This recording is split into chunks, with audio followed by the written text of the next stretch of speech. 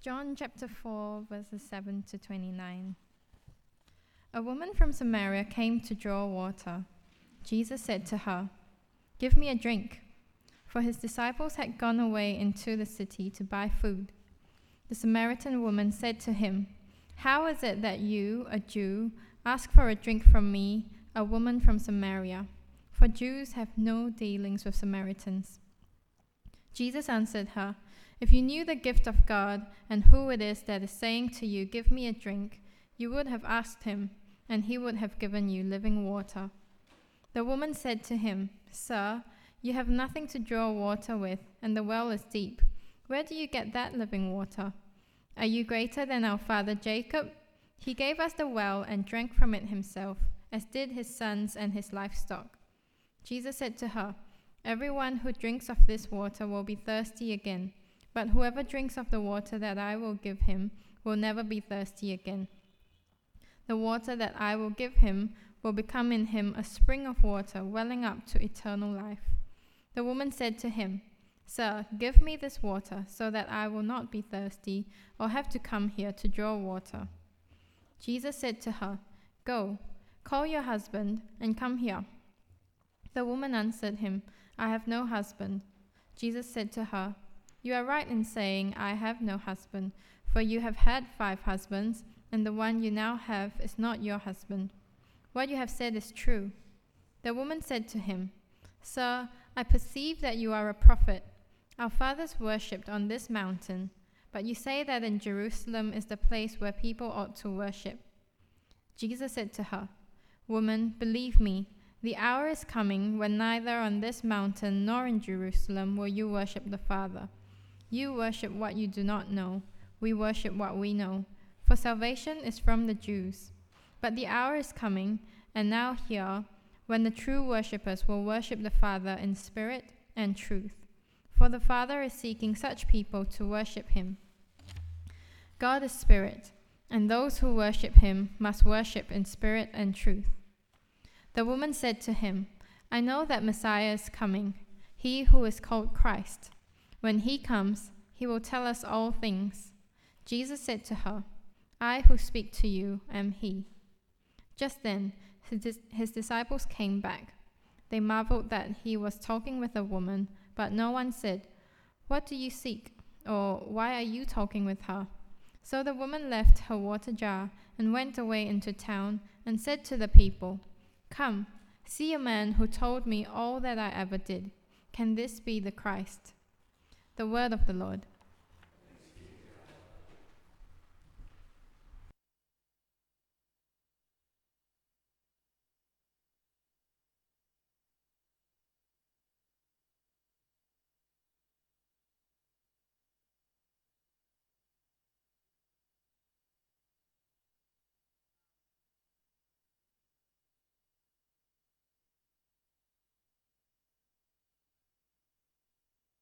This week, so it's a little sore. So if I look hunched over, it's not an example of our sin and the heavy burden that we carry.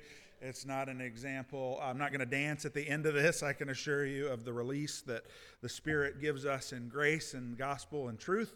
It is in fact that I am sore and in pain somewhat. So just a heads up.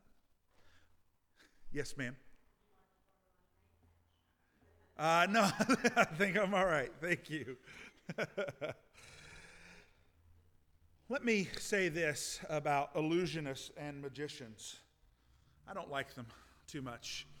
They're not my favorite thing in the world. Illusionists and magicians I find to be tricky, which goes with the territory, I think. They're supposed to be tricky.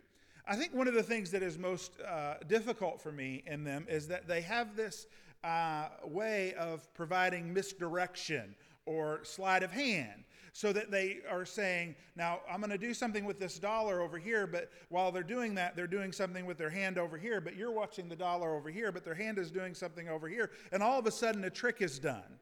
And you go, now how did that happen? And so part of it could be control idol that I might have, that I want to know how things work and why they're working that way, and I just kind of need to let go and release that and let it be okay.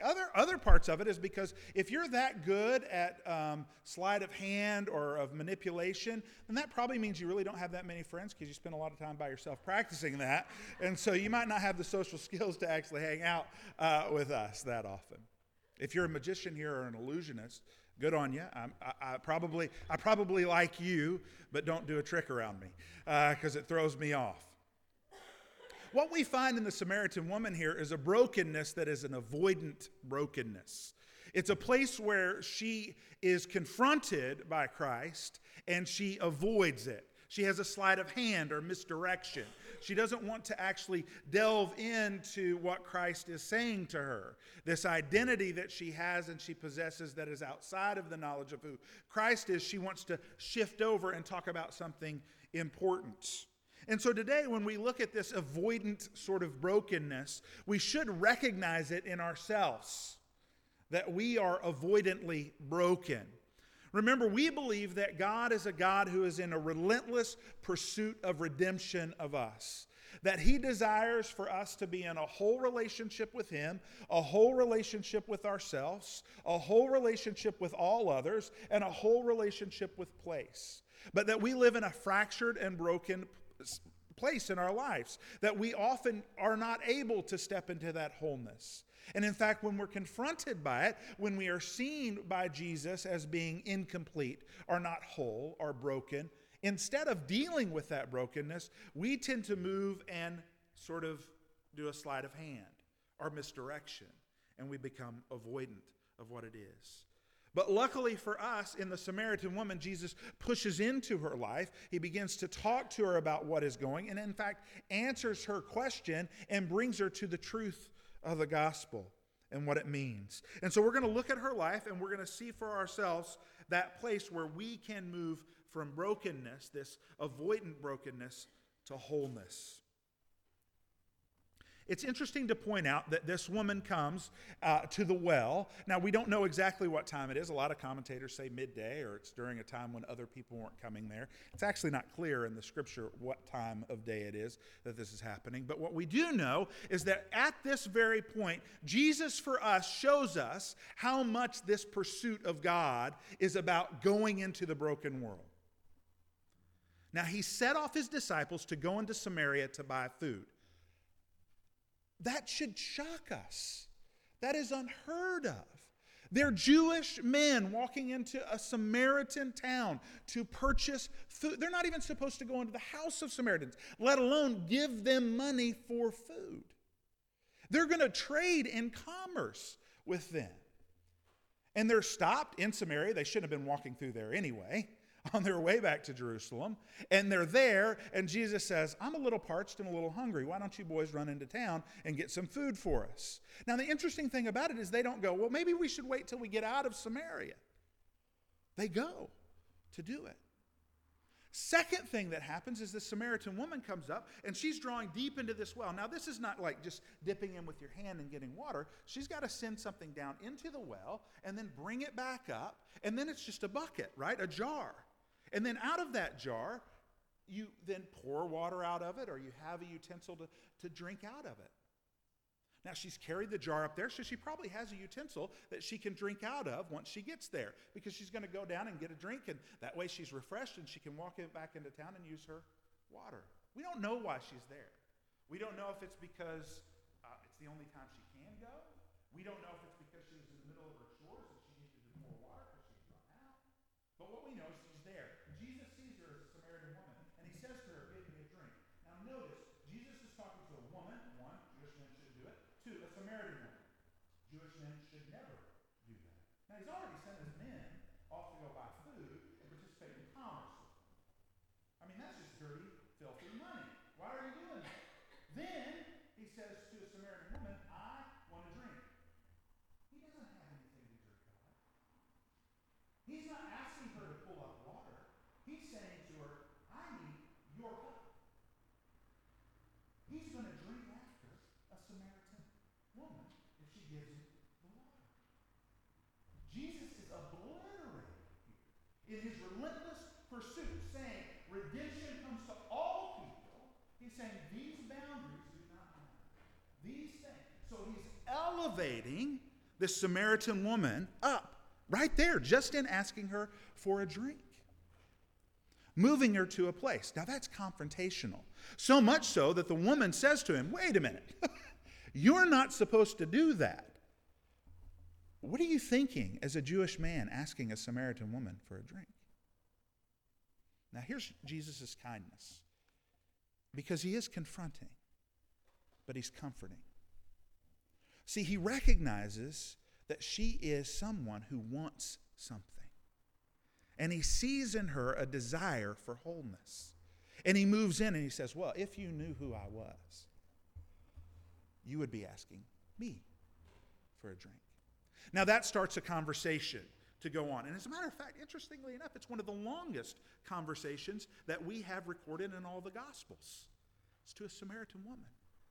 How great is our God that he wants to wreck our preconceived notions of separation and says, no, I in myself build unity among all people. That yes, your diversity is important, but it's not the main thing.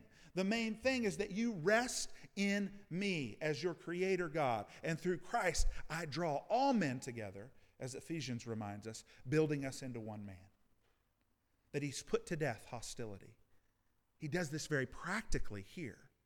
And it should challenge us and encourage us that there is no separation between us. That we can move into places where we might actually feel uncomfortable because we don't recognize or we don't act or we don't respond in the same way as other people. But we know that Christ in God is higher and above all those things. He is below all those things, keeping us together, and moves us to a place where we recognize our identity and the identity around us, of those around us, not in ourselves, not in what we have all these external things in, but in Christ alone.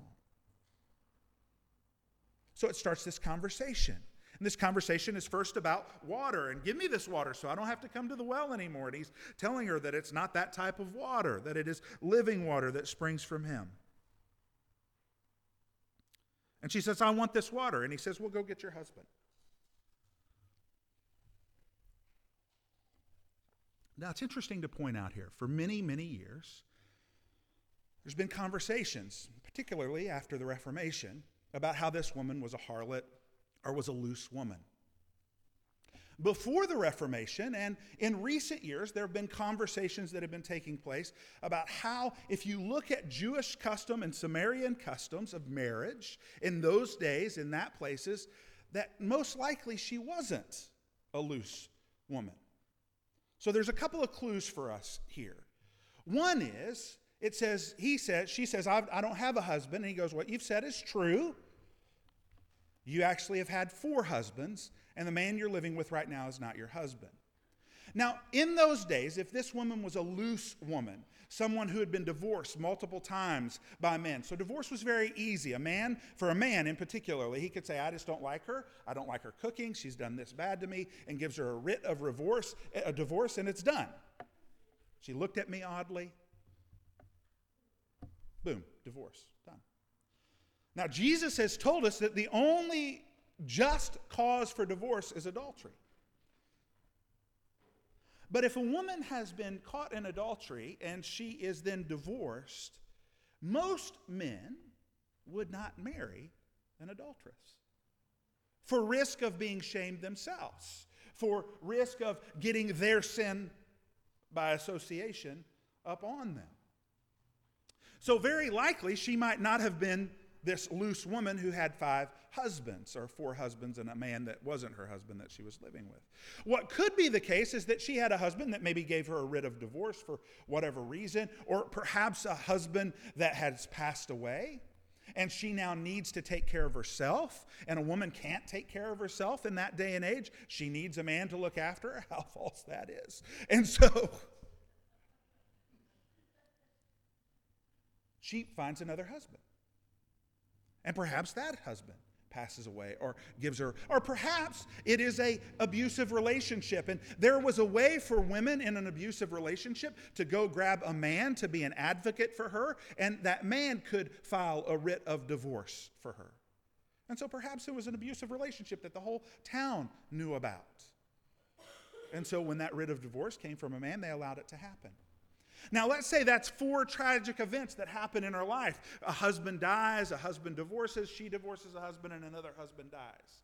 Now, oftentimes, what really needs to happen when it comes to marriage is there needs to be this dowry that is paid.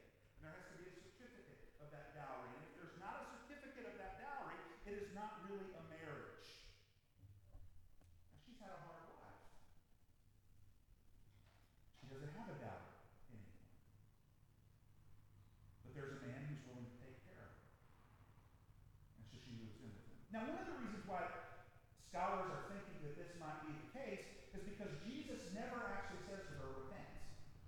Jesus never is really aghast at her to look at her sin and say, you need to turn away from your evil ways. He does that often in the Gospels. When he's confronted by the sin of people, he tells them, you need to repent. You need to turn away. Go and sin no more. That's not anything that ever happens with the Samaritan woman here. Now, it really, for us, doesn't matter if she was a harlot or if she was a woman who had hard life circumstances. Because the point is, whether she was a harlot or hard life circumstances, when she sees that Jesus knows these things without ever meeting her, it freaks her out. As it should. Here is a man who knows something about me that he shouldn't know. Here's a man, first of all, who's asked me for a drink, and he should have never asked me for a drink. He's telling me he's got something called living water. Clearly he's a prophet. Clearly he knows something beyond. And so what she does in this moment of confrontation about her real identity, about who she is she does a sleight of hand. She's avoidant. And she says, hey, we say you worship here. You all say you worship over there. In our own lives, in the places where we walk, God, through other people, through His Scripture, through His Word, through worship, through service, oftentimes will point out something about our identity to us. Point out a place where we have a weakness, or a place where we have been overcome by tragedy, a place where doubt has seeped in, a place where we aren't quite sure who we are anymore. And when we are confronted by that, we oftentimes react in a way that is avoidant. What are ways that we avoid? Well, sometimes in our following after Christ, we avoid by building right actions. We think that the best way to avoid the fact that I'm a sinner, that I'm broken, that I'm shameful of this brokenness that is within me, that I don't believe that I can possibly be loved by a God, is to build adequate systems in place. So I do the right things. I go to church. I read the Bible every day, and when I don't, I feel guilty about it. I make sure that I pray in a good way. I sing the songs that I know when the songs are being sung in service. I only listen to positive radio. I don't watch certain TV shows. I don't read certain things. And we set up this system in order to avoid the fact that really deep in our heart what we're saying is we're questioning God's love for us. See, our attempts to gain approval is basically saying, I don't believe that I'm approved. It's a sleight of hand that we do in our own hearts. Sometimes the sleight of hand that we do when we are confronted by the truth of who Christ is we say, you don't see me. I think I've told the story before that when we were a youth minister at a church camp, we had a gentleman who, as we were in the middle of getting ready to pray, yell at all the young men who had their hats on because he wanted them to take their hats off in respect to the prayer that we were about to do. We, as young youth ministers, found it kind of funny that he stopped in the middle of prayer by shouting, boys, hats, while somebody was praying, to get them to respect the fact that somebody was praying. So the next day we made fun of him, which is not a good Christian thing to do. by saying and inventing this thing called the magic hat. That if you put the hat on, then God couldn't see you. Because if he can't hear you with the hat on while you're praying, then he must. So if you want to sin, put your hat on. Jesus can't see you anymore. It was well received by most of the children. It wasn't quite received well by the gentlemen. And we did have to take our hats off and apologize to him and allow God to see us. We do the same thing in our own lives. We'll find things to cover us up, we think, from God. Oh, he won't see me do this. I mean, it's in the guise of love or reaching out to somebody, and we sort of cover ourselves. Sometimes that cover is just to go full on into sin. Just to say, clearly God has let go of me. Clearly I'm so unworthy that God doesn't even recognize. And so the best thing for me to do is live for me. I'm going to do me. And just to live life for self completely. And really that's just sleight of hand. It's just avoidant behavior to the truth of who God is. That's what the Samaritan woman does. Whether it's because of how hard her life had been, how broken her life had been, all the circumstances that she had, she recognizes that there can't possibly be some. If you saw my life, man, you would know I can't trust anything good. Or if she was a harlot, she wouldn't want anybody to know that. But here Jesus says, yep, what you're saying is true. And he moves into her life. And she asks this deeply theological question. Where do you worship? And Jesus answers her kindly. It's not about where you worship. It's about who and how you worship. The who is him. It comes later when she says, I know that Christ is coming. And he says, who you've been talking to. But then it's how. It is in spirit and is in truth.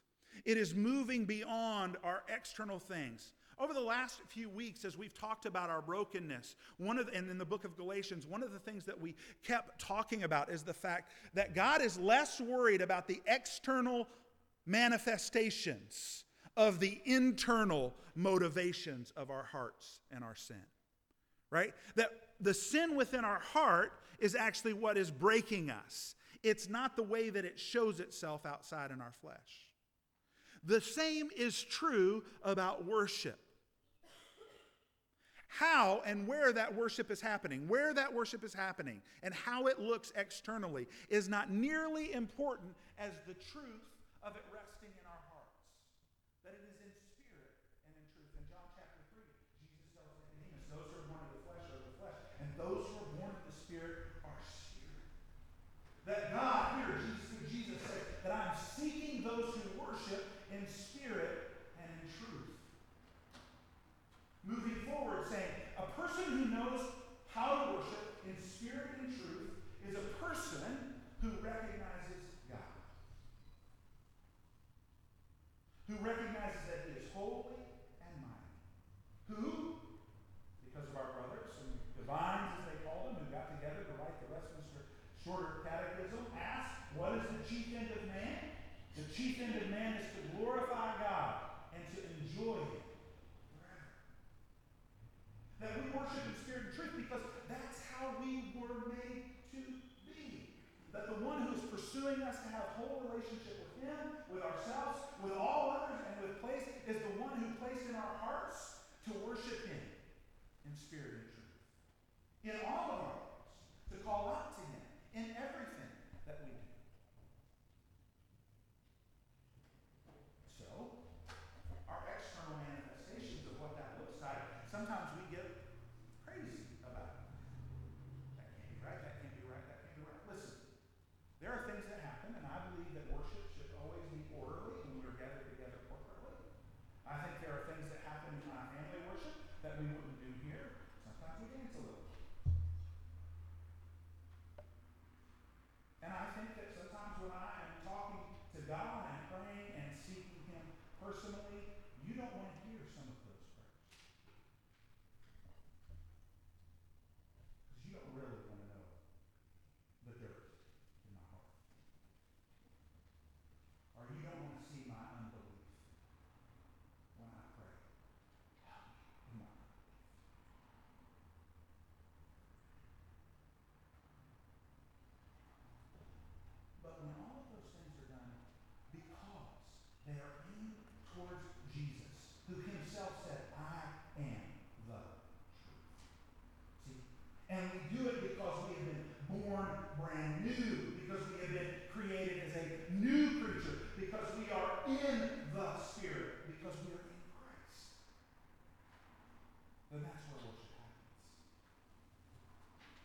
worship takes place. And that's what he's saying to her. Spirit and truth has to do with Jesus and Jesus alone.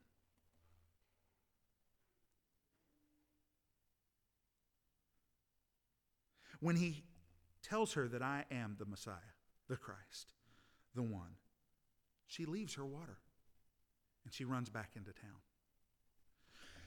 Once we move from the place of our avoidant brokenness, all we can do is help share the one who knows everything about us. She runs into town. Now, here's another reason why I think maybe she wasn't such a bad girl. It's because when she goes into town, people listen to her. They respond to her. Now, it could be that she was a harlot and she's completely transformed in that one moment, and she says, "This is the man who's told me everything about me." And they're like, "Then you shouldn't be happy. Why are you happy? We've got to go figure that out." Right? That could be the reason why they run up the hill. Like, if somebody tells you everything about you, you shouldn't be happy. Here's the thing. In telling her everything about her, he was telling her who she was, somebody that she didn't even know who she was. So she couldn't help but be happy. And when we've experienced that, when we've walked into the place where we can know in all our foibles, in all our brokenness, in all our desire to avoid everything that is confrontational about this Christ, when we step into that place, we are completely comforted by him because he knows us better than we know ourselves. He knows why he designed us. He knows the purpose of our personhood, and he moves us in a direction where we can't help but tell those around us, "Come and meet the man who told me everything." How life-changing and altering that is. That I no longer need to hide anything. I no longer need to be avoidant about anything. I no longer have to have sleight of hand in any of my relationships. I have the ability to be truth, complete and utter.